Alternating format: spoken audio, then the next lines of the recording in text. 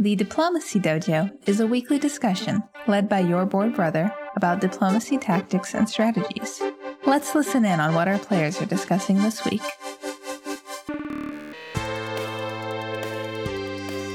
Okay, let's go on to the next topic of how to solo as Italy. So I think this is a really interesting question because at the outset, experienced diplomacy players, like the really good players, often really like to play Italy, and that's true of me as well. I consider myself to be a good diplomacy player, and I also like Italy a lot. I think that at a high level of play, Italy solo wins a lot more often than most players are used to experiencing. So in your typical or low-level average game of diplomacy, Italy has a pretty good chance of making it into a draw. Like, okay, if you play your cards right, you should have a really good chance of making it into a draw. That's because Italy straddles all kinds of really critical stalemate line positions. In many matches, the match will come down to who controls Portugal or Marseille or Tunis or Munich or something like that. And Italy has the ability to be there and influence that outcome in many matches. So Italy has a good shot at a draw. People understand that. Also, Italy is rarely attacked immediately. Austria very rarely attacks Italy in 1901. That's extremely rare. It's rare for France to come after Italy that early. So you get some time to let the game play out a little bit. And that increases your chances of making it into a draw because few players just try to blow you away immediately. But it's surprising to some people to hear that Italy is a pretty good power at getting solo wins in a high-level game of diplomacy, and that strong diplomacy players enjoy playing Italy, even prefer to play Italy. That'll be strange to them. Think Italy stinks. You just get to 4 centers, and then you just do nothing for 6 years, and then either lose or draw. They'll say something like that.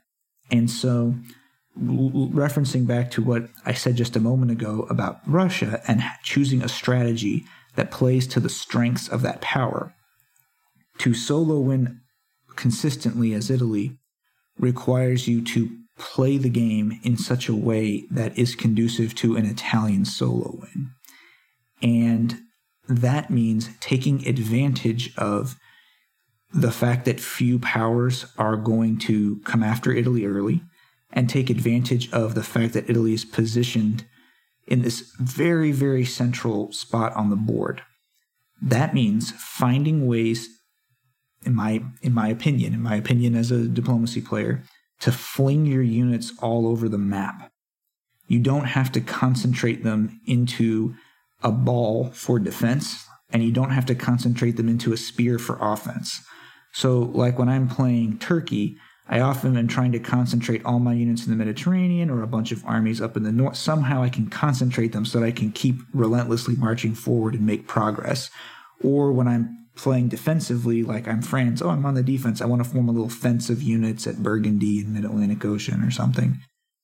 And Italy doesn't need to do those things. Italy can. You can play Italy defensively, and you can go offensive all out in one direction. But players will typically find that doesn't very likely result in a win if you do that. So instead, you take advantage of the fact that most players don't want to attack Italy early on and are looking for other things to do. Don't give them a reason to attack you. Send your armies and your fleets into interesting areas of the board and get yourself involved in the different conflicts. This will give you incredible diplomatic influence as the powers jockey to get that support. Hey, here's my fleet over here in Western Mediterranean Sea. I could hold France to defend Mid-Atlantic Ocean, or I could support England into Mid-Atlantic Ocean. Hey, here's this army in Piedmont. Maybe I'm going to attack Marseille. Sykes, actually moving to Tyrolia. Hey, Germany, maybe I'm going to attack Munich. Maybe I'm not. I moved it to Bohemia. And you can, as the players are one player gets too powerful, you'll have units in position to balance out that power. If there's a player who's playing in a way that's not to your liking, you'll have units in position to influence them. It is possible to, by like 1903 or 1904, just have 4 or 5 centers and be involved in every single aspect of the match. And by getting units, eventually somewhere, somehow, someone's going to want to support those units into centers and be like, oh, Germany, I'll support you into Warsaw, or I'll support you into Berlin, or I'll support you into Spain, I'll support you into Constantinople, something like that. They'll want you to, it won't be defensible. You won't have a concentration of forces that's capable of holding those centers under your own might, but that'll give you a few more units, and you can sort of horse trade centers around. And what this will do is, in the long run, when you decide to really make an attack to bring somebody down, you'll have units very far away from your starting position. You could have an army over in Livonia, or an army that's over in Burgundy, or a fleet that's up in like Norwegian Sea. By having played this way, you'll have these units, a few units that are flung to distant areas of the map. What you've used is you've used the time you had in the beginning of the game where you weren't in much danger and you didn't create any threat to anybody that they would come after you. You use that time to create units that will eventually become raiders. Are you familiar with the term raider? Yeah, a raider is a unit that's behind the enemy defensive line that can break support holds or capture centers that aren't defended. And this is what enables an Italian solo win, or even makes it inevitable when Italy reaches, let's say, 12 or 13 centers. Because if you're in Italy that's got 12 centers, one of which is Denmark or something like that, oh my gosh, it's going to be almost impossible for the other players to do anything about it. That you now can concentrate your forces, and you've got one or even two raiders that are preventing them from forming any defensive positions. And if you're smart and you know how to play diplomacy, you say, okay, if a stalemate line is impossible to form, then I should just eventually win if they can't form a stalemate line once I have a sufficient number of units. And so the way to play Italy is to focus on positions and getting, and if you reach that point where most of the powers are still alive, nobody else has consolidated power, then a solo win becomes possible. And you can see the style of play that I just described is not very natural to most diplomacy players. It's very different from how you would play the other six powers. It doesn't feel intuitive. It doesn't feel right, like, oh, I'm just sending my units away. I'm not doing anything. I'm not making captures. But you're getting influence and you're building strategic power that's going to matter later on. So, for example, although I did not solo win, a solo win might have been possible for me if the game had played out slightly differently. In my second round, the semifinals of the ODC 2019, I got Italy. And I had units that were menacing Turkey, units up in the center of the map, up in no man's land. And I had I had dealings with all the other powers, and everyone was trying to get me to attack everybody else. I ended the match with the Turkish home centers and the German home centers. I had armies in Munich, Berlin, and I believe I had Kiel. I think I had all three German home centers. And as it were, Austria, my main ally, had consolidated a lot of power and therefore wasn't really a viable backstab target without something bad happening. However, it could have been different. If I had initiated my solo win attempt by backstabbing Austria with already control of the three German home centers, it would have been very difficult for the other powers to stop me, because even if they knocked me out of Kiel, I still have Munich and Berlin. That's two centers on the northern side of the stalemate line. Even if they knocked me out of one of those, I still have one that I might be able to defend long enough. And at that time, England and France were still at war, and England was mostly intact, and there's not much trust between them. It was possible. It was totally possible if the match had played out slightly differently. The Austrian player was very good, and also I think missed making it to the final round with me by just a small number of points, and came in 8th instead of 7th to make it to the final round.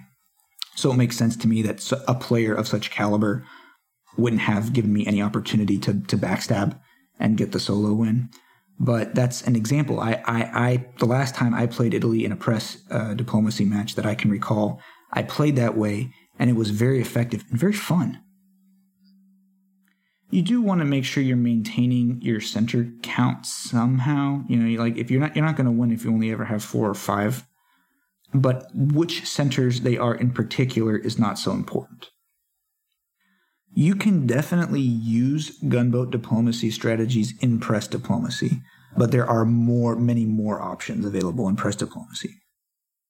So the main standout option that's not available in gunboat, but is a really intriguing prospect in press diplomacy, is the wintergreen alliance strategy, alliance with Russia. Because you can have conversations with Russia from the very beginning, even though you don't have much that you can coordinate, and develop a plan where you're going to play Austria and Turkey off one off the other, and then bring down both of them once they're entangled or really fighting, or kill them off one at a time. This is a very strong strategy because the other players will have a very hard time detecting it, since Italy and Russia are natural allies and they have nothing really to fight over they have nothing to fight over in the beginning of the game, and they might not be helping each other in a way that's very clear.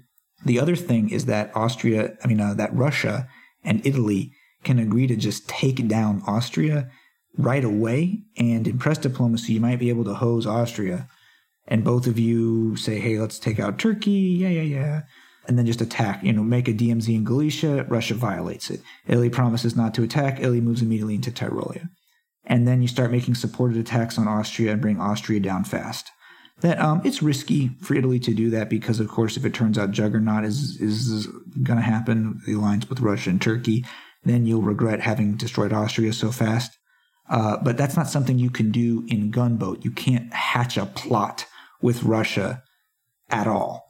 It's not possible. There's no secret signal you can send. Even if you communicate to Russia with your moves, Austria and Turkey can still see this.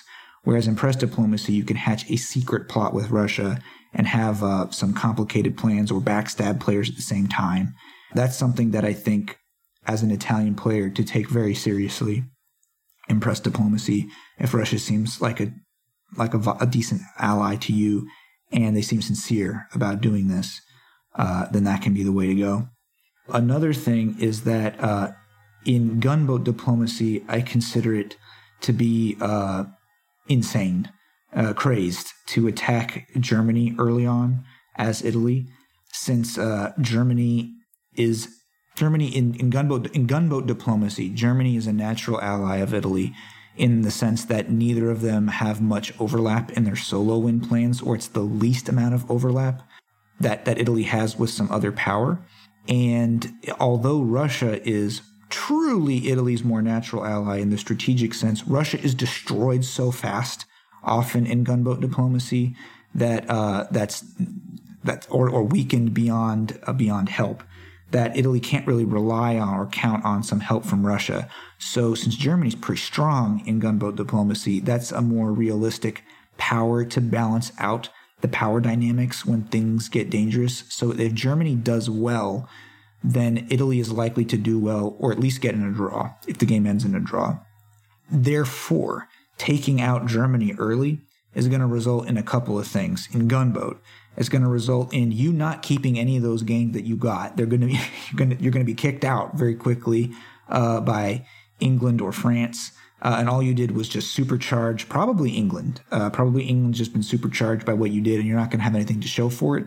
And getting that far out of position often results in Austria or Turkey just attacking you, because in gunboat, players are a lot more aggressive.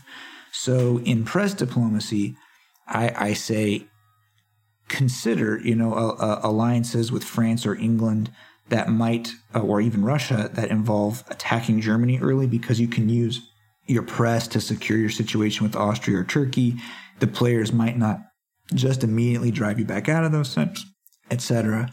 But in gunboat diplomacy, I would say just never, ever do it. Do not under any that's not wise. You're not going to win. I recommend against attacking Austria immediately as Italy in gunboat diplomacy if you want a solo win. I recommend against attacking Germany as Italy if you want to survive. It's a whole level worse than immediately attacking Austria. Players do it. I see it. They don't do well, but I see them try. And I think it's because they get bored or desperate. They don't understand what they're supposed to do as Italy, so they just do something maniacal and attack Germany immediately. or they mislearned a lesson from press diplomacy. They saw that work out well. Like I spoke fondly of a game where I thought I did pretty good as Italy, a high-level press game, and it involved me invading Germany completely. Not in 1901, but pretty early on, I attacked Germany at Munich, and then subsequently went on to attack all the German home centers, and it worked out for me. But I wouldn't try something like that in gunboat diplomacy. I wouldn't dare. I think it was possible that I could solo win from there because I would have had to have an opportunity to backstab Austria, who was my main ally, in order to get the win. And Austria played in such a way that made it very difficult. There was, if I had backstabbed, it probably would have resulted in Austria just putting up a defense for such a super long time that I wouldn't have been able to win. But if Austria had misplayed, or I had lured Austria into lowering their defenses somehow, something along those lines, which is typically how you're going to win in press diplomacy anyway, is setting up for an incredible backstab against your main ally at the opportune moment. Then I would have started my solo win run with 3 centers and 3 armies on the other side of the stalemate line. Many times in diplomacy, when I'm trying to begin a solo win run, I have maybe a chance at capturing a center on the other side of the stalemate line, or I have exactly one that I feel like is pretty defensible. Maybe I'll go for it. So let's say that you were, let's just think for a moment. Let's say that you were Turkey and you controlled Munich, Berlin, and Kiel. Wouldn't you say, oh my God, you're about to win if you control that stuff as Turkey, or you control that as Austria? And it's the similar thing going on with Italy. To control so much on the other side of the stalemate line, the traditional north-south stalemate line, is very advantageous. And I was able to do that without terrorizing the board or causing Austria to change sides, because my total number of centers wasn't that high. And in one of my recent articles on my blog for solo win tips, Get Big Without Getting Scary, or Get Strong Without Getting Scary, I forget exactly. The point is, how do you stop people from changing sides as you start capturing supply centers? And one of my most important advices, I think, and one of my most important aspects of these tips, the supply centers are not all worth the same. Some are worth much more than others. You could have 9 or 10 supply centers, but have an incredible level of power because you have the most important ones already. So other players don't perceive just how good your position is. So to have a way to play Italy in a way that will enable you to solo win is to get these distant supply centers, or centers that cross the stalemate line, or to get your raiders in position so that you're getting so much strategic power without being at, let's say, 15 or 16 supply centers. So it's really obvious that you're going to solo win, or that you could solo win, and players will line up to stop you. Italy has this really big opportunity to pull this off. If your first 3 centers as Italy are Portugal, Spain, and Marseille, you've got, let's say, 7 now. You've got 7 centers, but you're probably indestructible having achieved those positions. From there, you could easily move east while defending those positions, because as you well know from your experience, a France who only has Portugal, Spain, and Marseille can last for years and years and years. So of course you could defend for a while as Italy if you control those centers and concentrate east, or alternatively, you could throw more and more forces west and become a kind of a fake France who's capable of getting reinforcements out from inside the Mediterranean or something like that. That's a like once in a blue moon strategy as Italy, to concentrate everything on west and roll up France. I've done it. If you can get that initial part to happen where you become fake France, you probably could win from there, because most players don't understand how to form a stalemate line that's capable of blocking you. And so if you're Italy, you've got all your 4 or whatever rough starting centers, and you've got 4 or 5 of the French starting centers, so to speak. So maybe you've got 8 or 9. Doesn't sound that intimidating. 9 supply centers, that person's not even close to winning, even though actually you're super duper strong. You might be able to win from that position. So that's a reason why that's advantageous. Consistent with this advice that I'm talking about, to focus on making captures that are strategic, have much more strategic value than the number of centers would imply. That's why I advise so much against attacking Austria as the first target, because the Balkan centers have minimal strategic value. There's 7 of them, the 3 Austrian home centers and the 4 neutrals. There's 7 centers in the Balkans. So your count of supply centers will balloon to a huge number as you capture all the Balkans. And basically none of them have any strategic value to Italy. They're relatively easy to capture. They don't give you a position that helps you. They don't help you invade Turkey, really. They don't help you. So you'll get to 13 and then everyone will stop you. Although both groups of centers are defensible, the French centers are very difficult to capture during endgame because they are defended easily, whereas the Turkish centers don't fall behind many defensive lines. So there are a lot of boards where Turkey has, let's say, or not just Turkey, but the 3 Turkish home centers in Anatolia they're not terribly defensible during endgame, actually. During early game and mid-game, they're very defensible. But during endgame, it's quite difficult to form a defensive line that's impenetrable. It is possible. To put it another way, if I'm Italy and I need 3 centers for the win, and if those 3 centers are the Turkish home centers, I'm feeling pretty good. If those 3 centers are Marseille, Portugal, and Spain, I'm thinking, okay, well, I'm not going to win. If you have the Wintergreen alliance with Russia, a lot of times Russia's going to want some or even all of the Turkish centers, and that's what Russia's bargaining for. Russia wants those centers too. Most Russian players appreciate that the Turkish home centers are much more valuable than some Balkan centers. So that'll often be where the negotiation in that alliance really gets interesting. Is Italy going to get Smyrna? What about Constantinople? Well, if Russia wants 2 of the Turkish home centers or 3 of them, then what's Italy getting in a compensation, and so on? There's a lot of different ways that could play out. You will probably have to wisely backstab Russia and start rolling up Russia's gains before Russia can put them into a defensive position. So Italy is different from the other countries where I say that they're, like France has an A plan. A plan. If I can pull it off, I'll invade all of Great Britain, take those centers, and then go for the win. That's an A plan. Turkey's got an A plan maybe, but Italy, I don't see thinking like that as conducive to being successful as Italy and applying that kind of logic. That those players are like, I just got to invade Austria. That's what you got to do. No, I mean you can. But if you start the match with that in mind before seeing what happens, before talking to the players, no, you're not going to have a good game as Italy. It's precisely the flexibility and opportunism and playing up to that gives Italy the best opportunity to solo. All right. Maybe I'll see you next week.